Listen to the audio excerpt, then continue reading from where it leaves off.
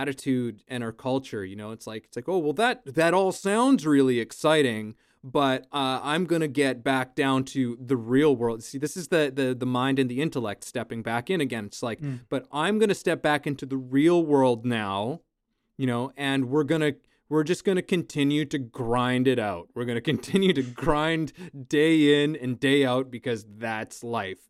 And it's like, and it's not. I mean, is it any great mystery why so many adults reminisce about their childhood so much, about their teenage years? It's like, well, what was the difference? The difference was that you were acting on exciting things. You know, you were allowing that part of yourself to take the driver's seat more often. And the good news is that you can still fucking do that. Mm-hmm. You know, you might have to take a little bit of time to get back in touch with, shit, what does excite me now?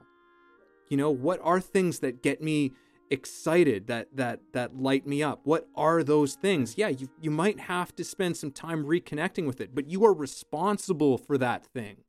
You are responsible for that thing, because if you don't take responsibility for that thing is going to start to destroy you from the inside out.